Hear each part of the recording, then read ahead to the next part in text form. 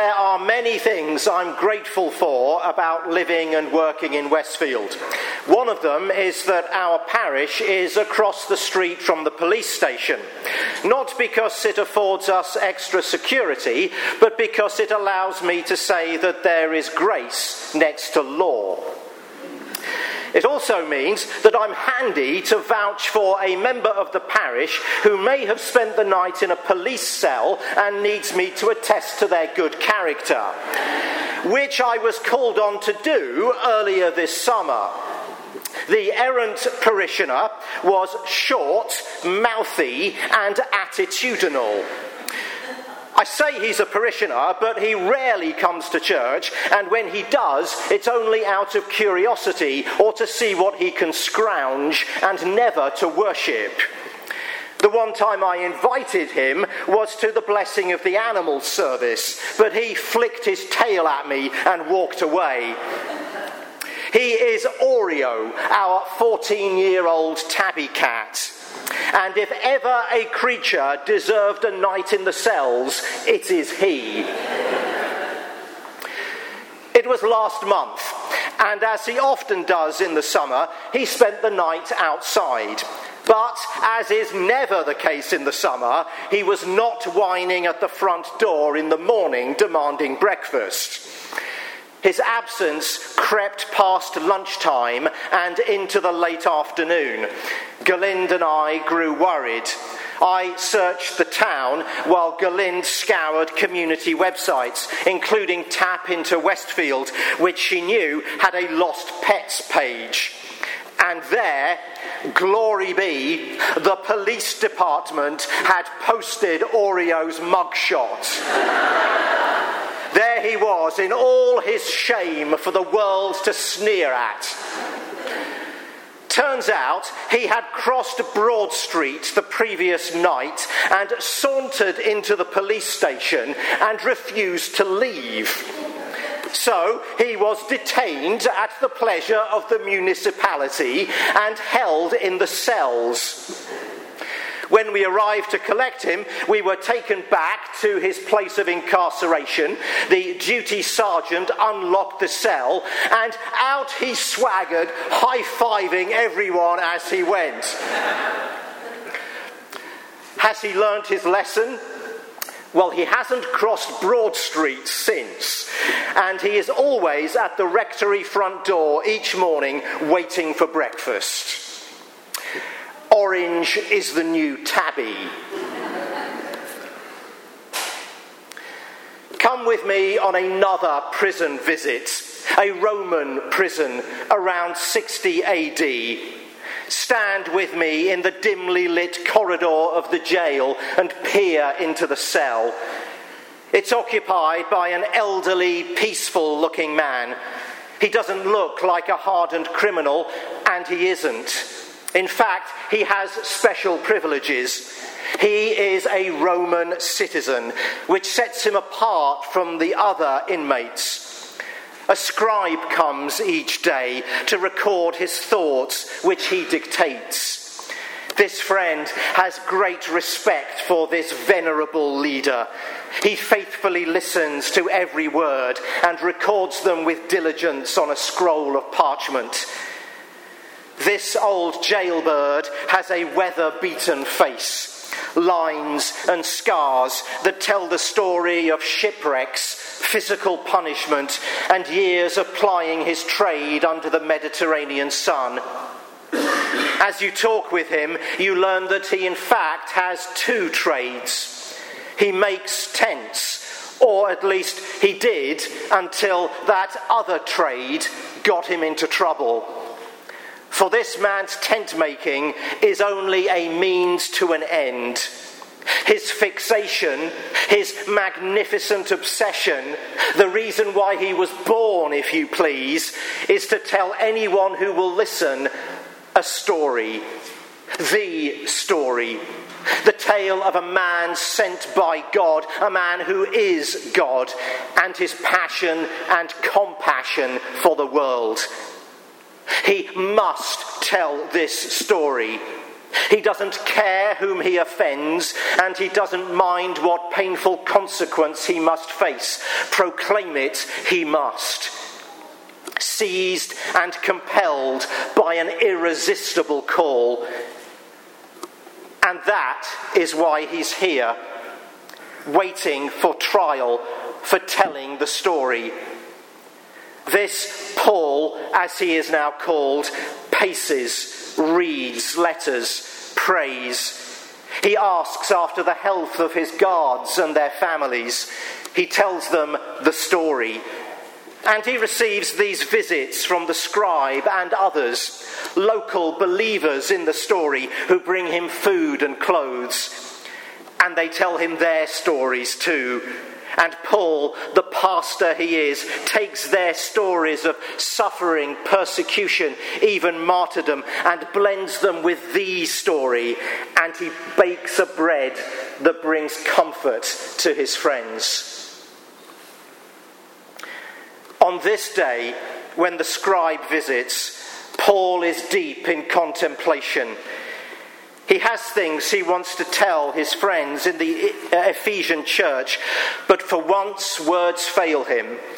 How can he say something encouraging to those who are enduring spiritual attack? What metaphor can the tent maker sow that will give them shelter in this stormy life, that will inspire them to stand firm, to be strong, and hold fast to the story for which they are now suffering?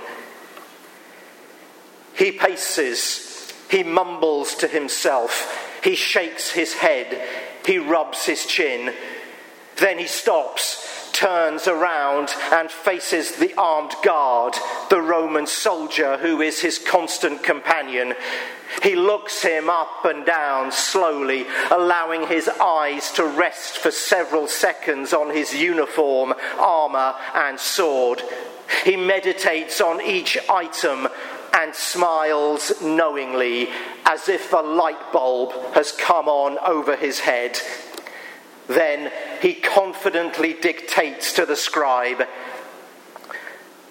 "Therefore, put on the full armour of God, so that when the evil day comes, you may be able to stand your ground, and after you have done everything, to stand. Stand firm then, with the belt of truth buckled around your waist, with the breastplate of righteousness in place, and with your feet fitted with the readiness that comes from the gospel of peace. In addition to this, take up the shield of faith with which you can extinguish all the flaming arrows of the evil one. Take the helmet of salvation and the sword of the Spirit, which is the word of God. And pray in the Spirit on all occasions with all kinds of prayers and requests. Be alert and always keep on praying for all the Lord's people. Pray also for me, that whenever I speak, words may be given me, so that I will fearlessly make known the mystery of the gospel, for which I am an ambassador in chains. Pray that I may declare it fearlessly, as I should."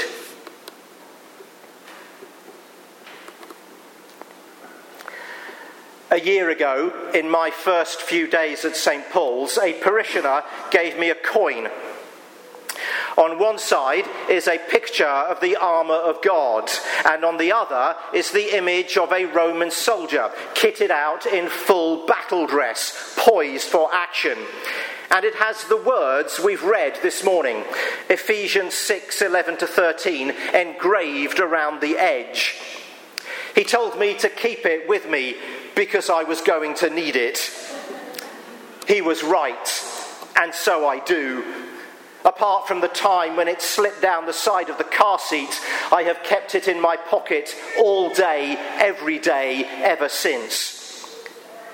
You don't need me to tell you it's tough out there, and not just out there, but here and here. In fact, the battles here are the fiercest and the bloodiest. Unlike our crusading Christian ancestors, we cannot read this passage as if Paul were rallying us to fight humans. He leaves no room for that misunderstanding. He begins, "For our struggle is not against flesh and blood, but against the rulers, against the authorities, against the powers of this dark world, and against the spiritual forces of evil in the heavenly realms." What are these authorities and powers of this dark world? Well, they are the philosophies that dehumanize people, the ideas that destroy the dignity of human beings, the systems that deny men and women, girls and boys, the freedom and nobility that are theirs by birth as creatures made in God's image. And behind those ideas are genuine spiritual powers. Peter Jones, professor of preaching at Mercer University, gets specific. When unmasking the powers, one thinks of segregation, apartheid, fatalism, the mafia, addiction, bondage of the will, totalitarian states, a celebrity culture of glamorized bad girls and boys, serfdom in the medieval period, Nazi philosophy, unbridled nationalism, violence, hunger, racism, obscenity, nuclear weapons. You may want to add some more. We live in a material universe that is soaked with spirituality. Some of that spirituality is good and true and right. It liberates, dignifies, it honors beauty and goodness. It is founded in God and in God's Son. But there are other forces at work, and we, the followers of Christ, need to discern them and stand against them. In fact, in today's reading, Paul says, "Stand firm" 3 times, being strong in our convictions, rooted in our faith, and nurtured in our church. And we have these weapons: the belt of truth. For a Roman soldier, the belt gathered his tunic together and helped keep the armour in place, as well as housing his sword.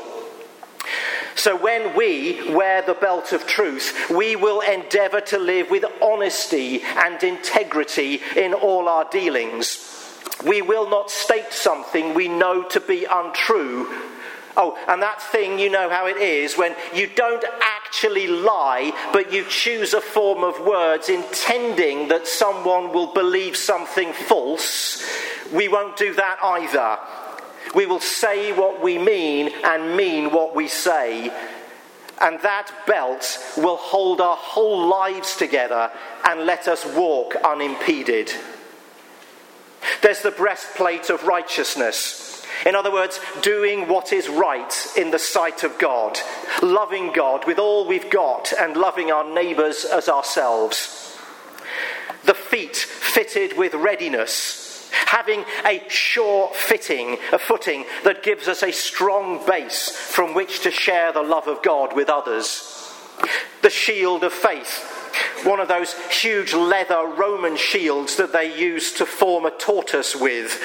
Our faith is like one of those shields. We can face the fiery arrows of our spiritual enemy when our faith is in Christ. The helmet of salvation, the knowledge that God loves us and has forgiven and accepted us in Christ, allows us to hold our heads up, not arrogantly, but confidently. And the sword of the Spirit, the only offensive weapon in the Christian's arsenal, is the Word of God, Scripture. And so if we are to prevail in the spiritual war, we should have a relationship with the Bible and be able to base our thinking and decisions on what it says. Now, I must admit, I'm a bit queasy with this war language. Part of me wishes our patron Paul had used nice, peaceful concepts instead of spiritual warfare. But the harsh, unpalatable, stomach-churning truth is that we are called to conflict.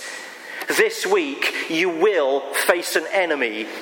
On a personal level, we will experience temptation, accusation, guilt, maybe despair, perhaps shame.